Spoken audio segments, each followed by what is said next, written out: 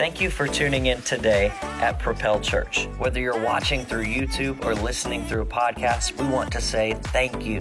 Our hope at Propel is that you would be propelled into an authentic relationship with Jesus. From wherever you are tuning in, we hope that you are encouraged and inspired by this week's message.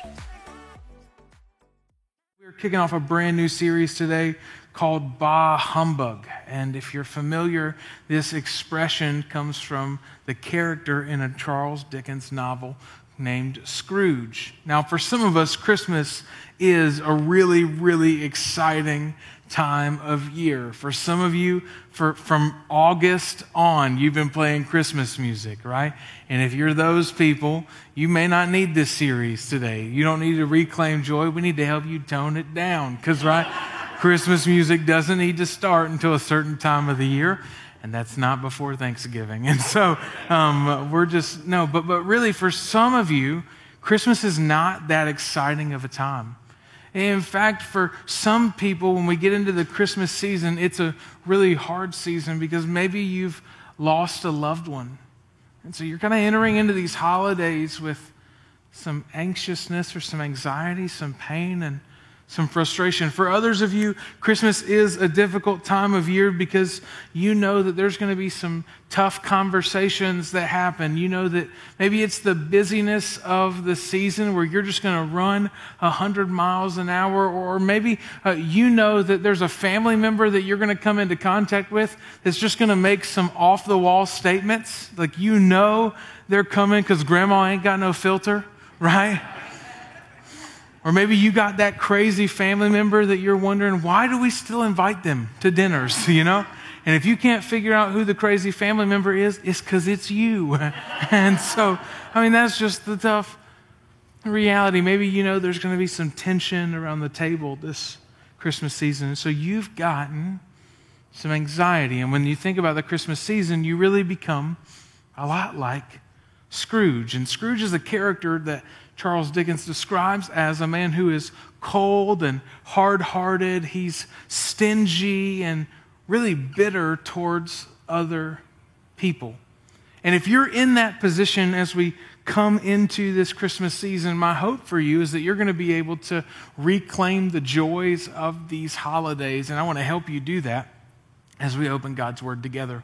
But before we dive into God's Word, I want us to look at the original Scrooge, and he's a guy by the name of Jonah. Now, if you don't know the story of Jonah at all, Jonah is a guy. In Jonah chapter 1 of the Bible, we see that Jonah hears from the Lord that he's supposed to go to Nineveh to preach that they should repent and turn from their sin. And if they repent and turn from their sin, God will spare their lives. But Jonah doesn't feel like the people of Nineveh deserve to be saved, and he runs from God's call. In fact, he goes the complete opposite direction. God said go to Nineveh. He turns and goes the other way. I know you guys have never done that, and you've never struggled with anything like that, but this is Jonah's story. And so as Jonah is fleeing to Tarshish, he gets into a boat and he goes out to run away from God. But in the middle of the ocean or the middle of the lake, there's a storm. And this storm begins to rock the boat, and the people in the boat are having a conversation about whose fault it is. And Jonah finally pipes up and he says, "It's my fault." So they decide to throw Jonah overboard. So they take Jonah and they toss him into the sea, and Jonah would have died in the middle of that sea because, well, he's probably just not that great of a swimmer. If you've ever been thrown into the water in the middle of the lake or the middle of the sea, your chances are really slim. But Jonah chapter 1 verse 17 gives us one of the most powerful depictions of what grace looks like. And it says that the Lord arranged for a fish to swallow Jonah. See, what Jonah deserved because of his disobedience was to die in the middle of the sea. But the Lord, through his grace, arranged for a fish to swallow Jonah. Sometimes grace shows up in a really mysterious way. And the whole purpose of grace in our life is to preserve us for the purpose of repentance. And so it's in the belly of the fish that Jonah chapter 2 comes into play, and Jonah repents of running from God. after he repents from running from God, the fish spits Jonah up onto the shore, and he decides, I should probably follow God. After he gets out of the belly of the fish, he then chooses to go to Nineveh, but he still does it kind of begrudgingly. In fact, he kind of slowly makes his way through the town, and then when he gets up to preach to the people of Nineveh, the only thing he says is an 8-word sermon. But after those 8 words, the people of Nineveh repent. They turn from their ways. And rather than celebrating in this moment, Jonah's actually angry. Jonah chapter 4, verse 1 says this. It says, but to Jonah, this seemed very wrong. What seemed wrong? It seemed wrong that the Lord would save Nineveh. And so he became angry. He prayed to the Lord, isn't this what I said, Lord, when I was still at home? That is what I tried to forestall by fleeing to Tarshish. I knew that you were so gracious and compassionate. Right? This sounds so, God is so terrible, right? He's all gracious and compassionate. He's slow to anger and abounding in love, a God who relents from sending calamity. So Lord, take my life away, for it's better for me to die than to live. Come on, how many of you got an overdramatic friend, right? Like, you're like, man, this is how they live. But then here's what the Lord's response is to Jonah. But the Lord replied, is it right for you to be angry? What Jonah is doing is he's looking at the people of Tarshish, or he's looking at the people of Nineveh, and he's saying, God, they're getting what they don't deserve. I don't feel like those people deserve your grace. I don't feel like those people deserve your mercy, forgetting that Jonah himself deserved to die, but God chose to show him grace and mercy. If you want to know the whole story of Jonah, it's that sometimes the people who are forgiven get mad at the forgiveness of God, and that should not be the case. And what Jonah does is he shows us what it looks like to be used by God in a powerful way, but still have a hard heart. And so what I want to help you and I do is get rid of a hard heart and instead experience the joys of Christmas. And so how do we do that? Well, I'm glad you asked. Here's the first thing, is repent of our hard hearts. Now, repentance gets a really bad rap because when most people think of repentance, what you think of is that hillbilly guy with the bullhorn and the sign that stood at the corner of Walmart.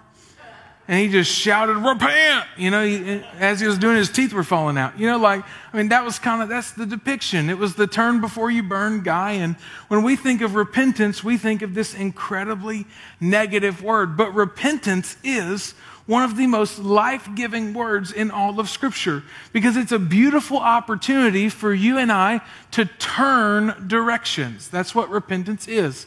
It's to have a change in direction, to have a change of mind. So what repentance looks like is I'm heading this direction and I'm realizing that this is not the plan that God has for my life. This is not what God designed me for. It's not what He made me for.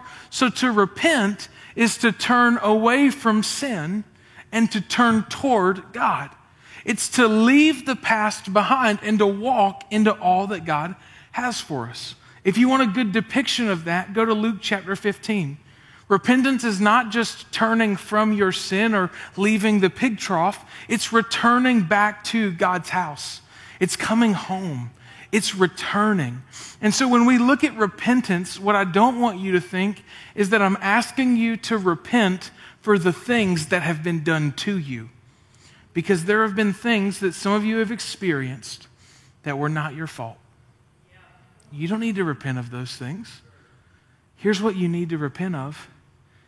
You need to repent of taking justice into your own hands. We're not talking about repenting for the things that were done to us, but what most of us need to repent of when it comes to having a hard heart is the responses that we had to those situations. Because when something happened to us, we made statements like, I'll never let people hurt me like that again. You ever been there? Yeah. Oh, you know what? They wronged me. I'll never let people get that close. And what you thought was actually protecting you from harm is actually the very thing that kept you from healing. Because God never designed you to live with barriers. Now, there's a difference between boundaries and barriers. I think you need boundaries. Boundaries are healthy.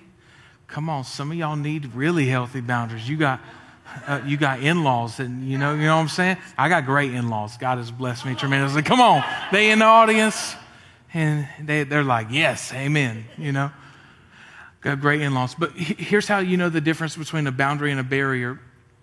A boundary is designed to protect and cultivate the calling that God has given you. A barrier is designed to keep people out. There's a difference. Because what happens is if you put up a barrier, the enemy will convince you it's a boundary, but it's kept you from relationships. That's not God's design.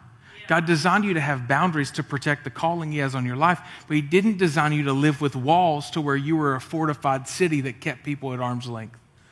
So when we repent of our hard hearts, this is what Proverbs chapter 28, verse 13 says.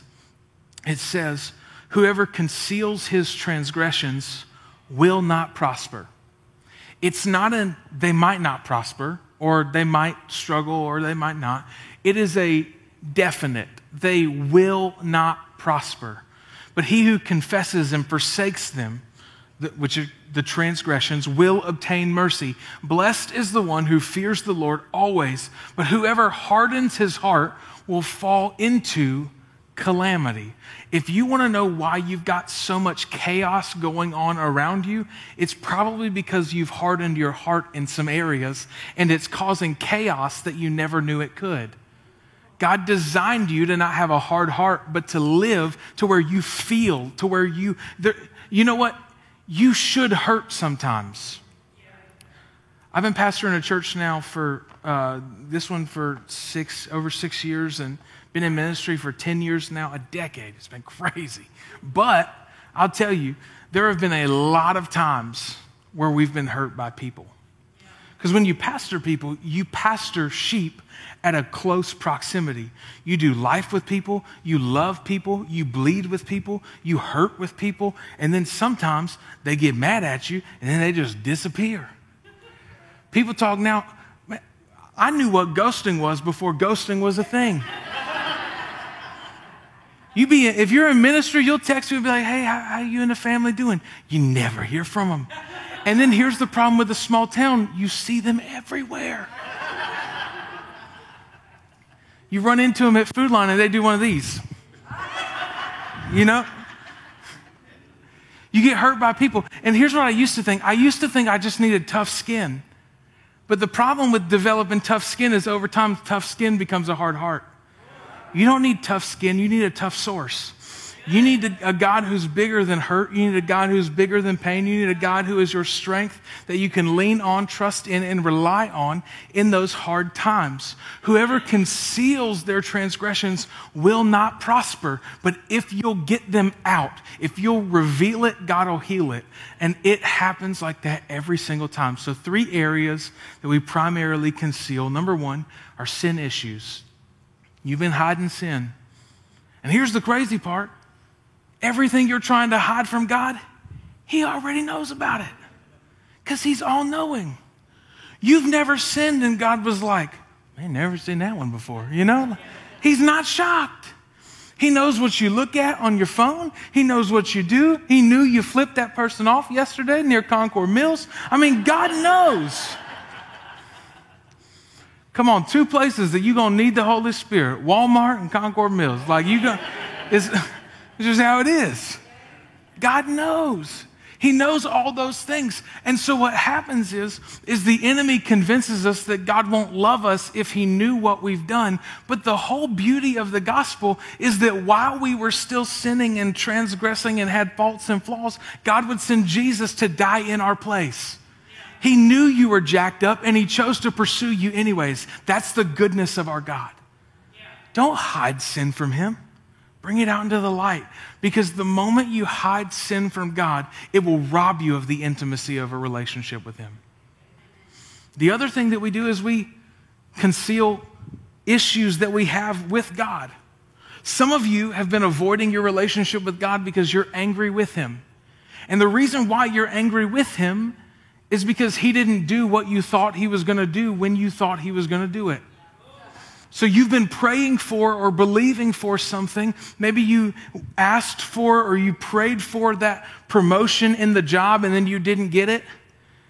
And then you look back and you're like, well, before that happened, before God didn't come through for me like I wanted him to, we used to spend a lot more time together. What happened? Well, you were concealing transgressions. You have beef with God. You just didn't think he was big enough to handle it. God can handle your anger. He can handle your frustration.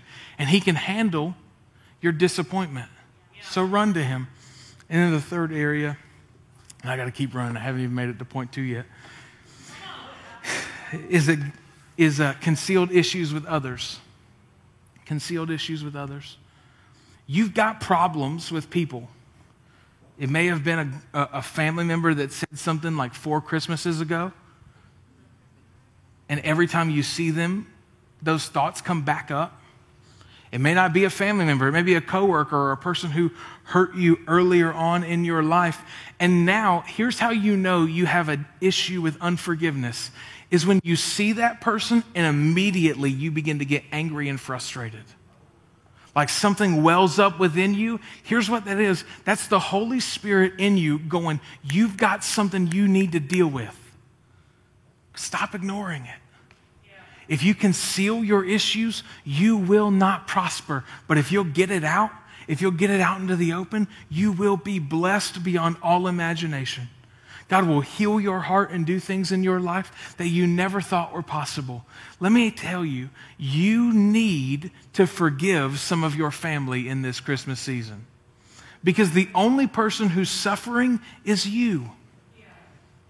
You've been holding on to bitterness, anger, and frustration, and they don't even know you're mad. So you think you're punishing them. Oh, I'll show them. I'm going to quit talking to them. They just think you're moody. They don't know you got problems with them. But get it out in the open. Because the longer you let the enemy rob you of unity, the harder your heart will become. Deal with your issues. This is what God has to say.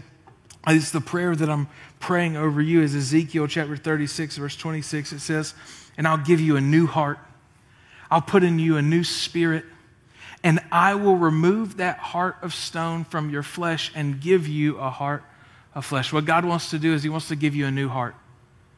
Sometimes we think that what God wants to do is he wants to come in and just chip away the heart of stone that you have, that heart. He doesn't. He just wants to replace it. And it happens through prayer. It happens through allowing God in. It happens through getting real and honest and vulnerable. And I'm going to lead you through a prayer at the end of this message to help you with that. Here's the second thing. We need to remember the reason for the celebration. My wife sends me to the grocery store sometimes, and I'm just not good at it. I'm going to be honest, because I am overly confident in my shopping abilities. And so she'll send me to the grocery store and she gives me a list before I go. But because I'm overly confident, I don't need her list. I got it up here, right? I've remembered it. So I confidently grab my buggy and I go into Food Line. Well, about the time I hit aisle 2, I don't remember why I'm at Food Line at all. And so what I do is I kind of zigzag through every aisle hoping that my memory is going to jog, and I'm going to remember those things I was supposed to grab. I'm going to remember my why, and then I'm going to get home, and not only am I going to have the entire list that my wife wanted, I have brought a bounty of goodies, and we can celebrate how amazing I am. And so I check out, and I go home, and we start unpacking this grocery list, and well, I don't have all the items. And what happens is I forget my why, and when I forget my why, I'm unable to fulfill the whole reason why I do this in the first place. The whole reason why I went to the store was because there was a specific reason that I needed to go to the store. I love what Andy Stanley says. He says, if you don't have a target, you'll miss every time. And if we don't understand the why behind the Christmas season, we will never celebrate it in its intended purpose.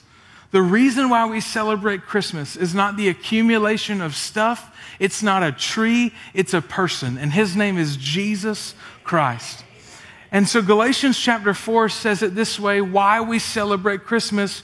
But when the set time had fully come, God sent his son, born of a woman, born under the law, to redeem those under the law. What is that law? It's the Mosaic law, the 12 commandments. In other words, what we celebrate at Christmas is the fact that you and I were in bondage to live up to the standard of living out those 10 commandments. And in the event we couldn't live up to those 10 commandments, if we couldn't fulfill all 12 of them, then we were going to spend eternity separated from God. So what does God do? He loves us enough to come and take flesh to redeem us who were held captive to the law. Because the whole purpose of the law is not that you memorize it, but that you realize you can't live up to that and you desperately need a Savior. So he wants to redeem those under the law for what purpose? That we might receive adoption to sonship. In other words, he came so that you could become part of his family. The whole reason why Jesus shows up is so that he could redeem you and then place you in a family. And can I tell you something? It's the family you've always desired within. Yeah. It's the thing you felt like you were missing your entire life. To be placed in a community, people who love you and care about you and are there for you. That's God's design and purpose. The thing that we celebrate this Christmas is that we serve a God who is Emmanuel, God with us, meaning that we are never alone. When we celebrate Christmas, we recognize the fact that we serve a God who has perfect timing, because when the set time had fully come, God sent his son. It was at just the right time. And if God sends Jesus into the world at just the right time, he knows exactly what you need, when you need it, and he'll show up for you every single time. When we celebrate Christmas, we celebrate the fact that we serve a miracle-working, gracious God who saw darkness in the world and chooses to bring light into it. When we celebrate Christmas, we celebrate the fact that people who are in bondage and captivity can be set free through the power of Jesus Christ. When we celebrate Christmas, we celebrate the fact that sons and daughters who have ran away now have the opportunity to come home. This is the good news of Christmas. Can I get a good amen? That's why we celebrate. It's not about presents. It's about the greatest gift that God would ever give us. And his name is Jesus. It is the name that is above every other name. And if we miss out on the meaning of Christmas, we will never experience the blessing God has for us in this season. Christmas is not about stuff. It's not about accumulating more. I'm not saying presents are bad. But can I tell you, the Christmas season is typically when we spend money we don't have to impress people we really don't like. Yeah. If that's what we do, we've missed it. The whole reason why we celebrate is because Jesus came. And he came for you and he came for me in the middle of our brokenness for the purpose of relationship. That we might be adopted as sons and daughters of a king.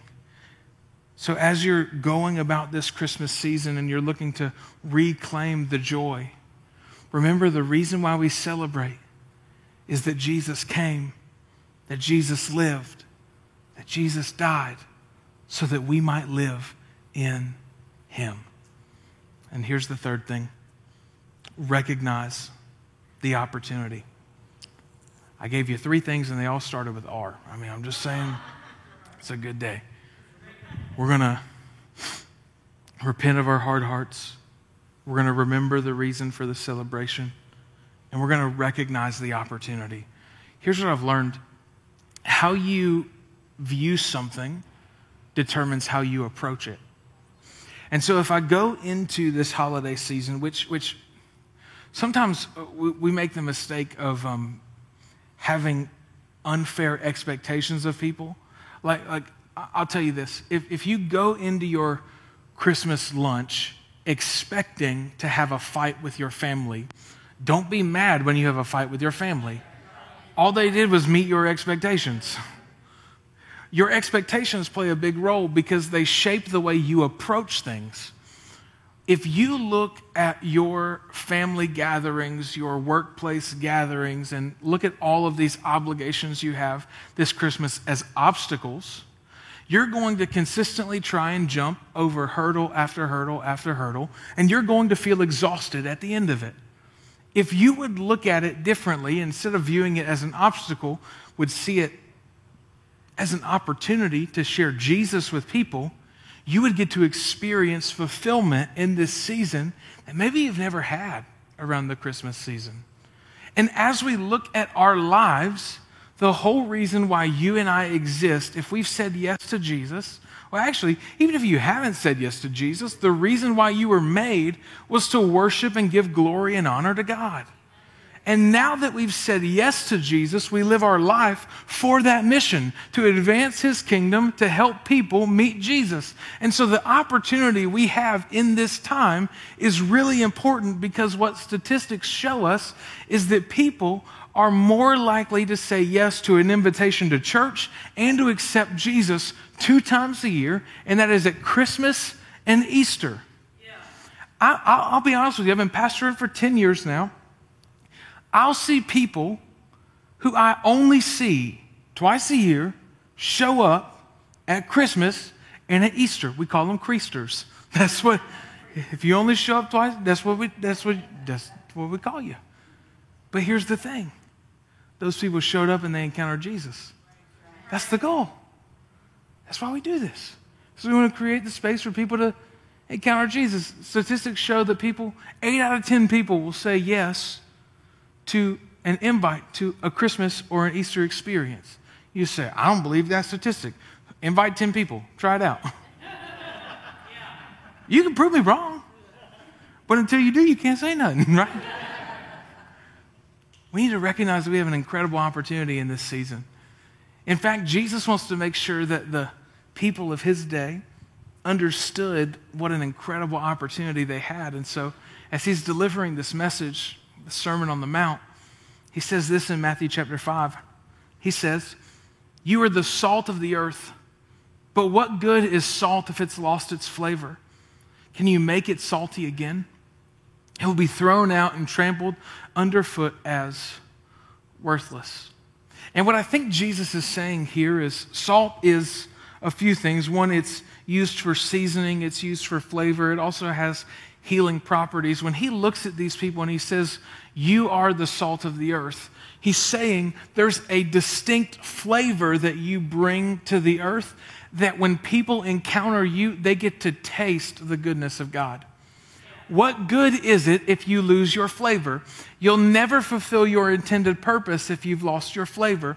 That passion you had for the things of God at one point, that's what you were made for. That's what you were designed for. And God wants to keep you in that place where you're utilizing the things he's given you for the purpose of advancing his kingdom. Otherwise, at the end of your life, you'll realize it was wasted or it was worthless. But then he again uses this word, you. He says, you are the light of the world. And when we read that, we're like, cool, they are the light of the world. But that's not what Jesus is saying. He's sitting, teaching to hundreds of people who are listening to him, and he's looking at them in the eyes, and he's going, you are the light of the world. You are the light of the world. You are the light of the world. And they're going, no, you, Jesus, are the light of the world. I'm not the light of the world. You are. Because in their culture, what they've been waiting on is the light of the world to come.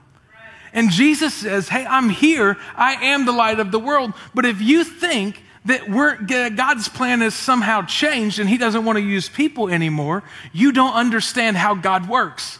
See, God, from the very beginning of Genesis, in Genesis chapter 2, creates man for the purpose of fulfilling his mission on the world. Before sin ever entered into the picture, God chose to use us.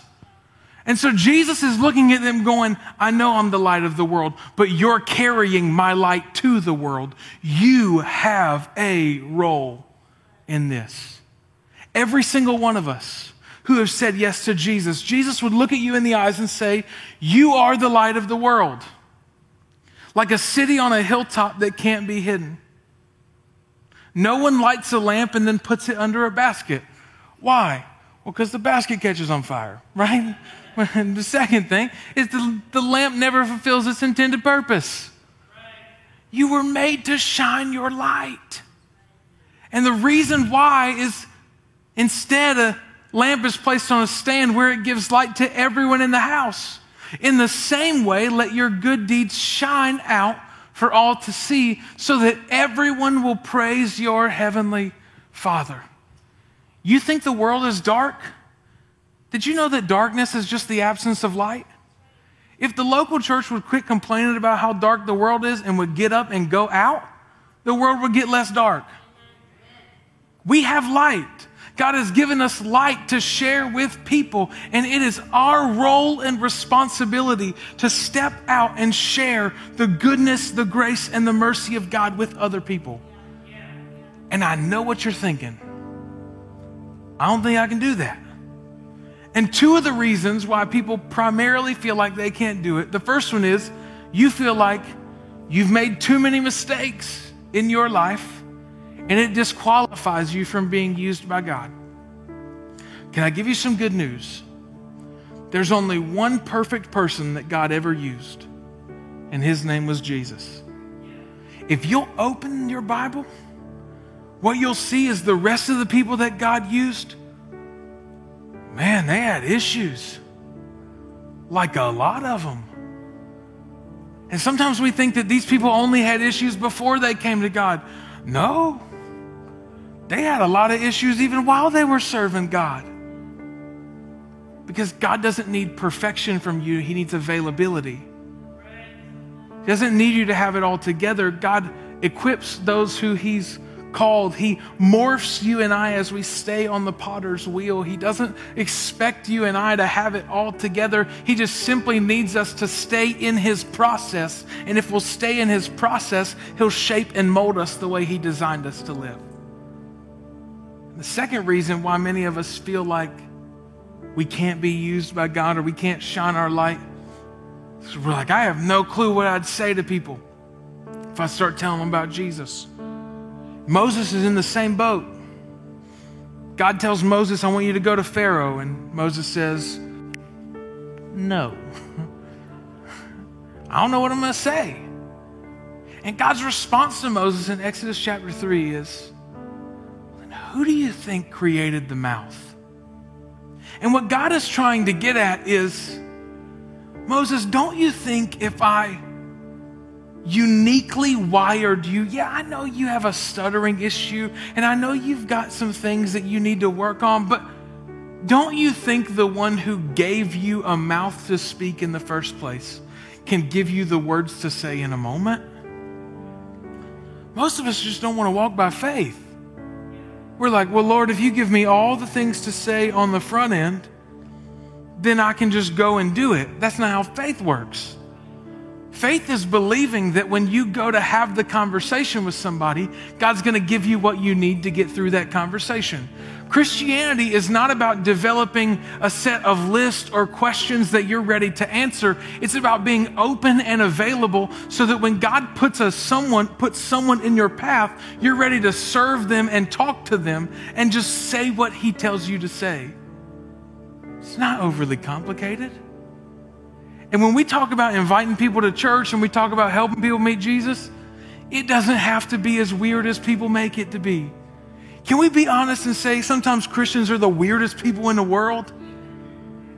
And let me tell you about my Lord and Savior. Like, come on, man, let's just go to Chili's, let's hang out. It doesn't have to be that weird. I remember the first time I ever got invited to church.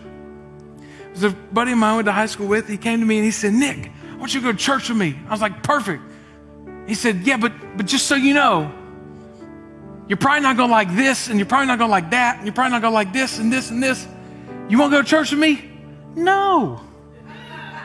You just told me 7 reasons why I'm not going to like it. Don't invite nobody to our church like that. That's not how you do it. You want to know how you do it? You leverage moments in the holiday season. I call it getting teed up. I gave God a promise years ago. I said, God, if you'll tee it up, I'll hit it every time. And so here's what it looks like in this holiday season. People are going to ask you this question because we in the South, and they're courteous. They're going to say, what do you have going on for Christmas? And then you say, hey, you know what? My church is doing some Christmas experiences on the 22nd and the 23rd. I'll go whichever one you want to go to. You can sit with me. We can even go. I'll buy you dinner. Come on, $20 for somebody's dinner. That's worth them meeting Jesus. And I tell you what, if you'll get in the habit of just inviting people to church, if you'll get in the habit of just sharing what Jesus has done in your life and not making it overly complicated, here's what will happen. You'll start seeing your friends and family members meet Jesus. You'll see somebody that you invited to church come in and they'll raise their hand, and I'll give you permission. I'm already 2 minutes over my clock, but I'm going to keep talking for a second. Hope you ain't in a rush. No, I'm just kidding. I'm going to honor your time, I promise.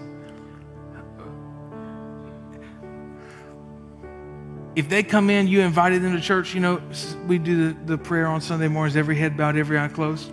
If you brought a friend, I'll give you permission to peek. Because let me tell you, the first time you see one of your friends or your family members raise their hand to say they decided to follow Jesus, you'll never have a problem inviting somebody to church again. Because you'll get to see a picture of what it looks like to be uniquely involved in God's plan.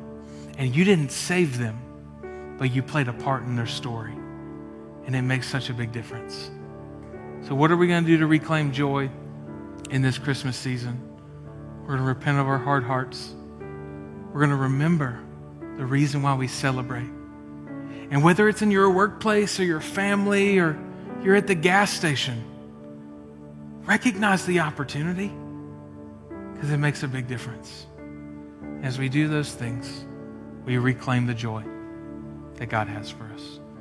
For some of you, when we talked about having a hard heart, you would say, hey, that's me. I have a hard heart. Well, getting rid of that hard heart is not something that we do on our own. It's God who takes our hard heart and puts a brand new heart in us. And so with every head bowed, every eye closed for just a moment, for some of you, you recognize that you need to begin a relationship with Jesus to replace that heart of stone with a heart of flesh. And if that's you today, I want to create the space for you to do that. So here's what we're going to do. For just a moment, if you'd say, hey, Pastor, that's me. I need to give my life to Jesus. Would you lift your hand and say, that's me? Here's what we're going to do, church. Nobody's going to pray alone. We're all going to pray together. Will you say this with me? Dear Jesus, today I give you my life. I place my hope and trust in you. Thank you for dying in my place so that I could have new life. In Jesus' name, amen. Thank you for checking out this week's message. If you made any decisions for Jesus, or you need a next step, or have a prayer request, let us know by going to www.propel.church/hub. That leads you to our digital connect card where you can fill out all of that information, as well as see what we have coming up here at Propel. Thank you again for tuning in, and we hope to see you again soon.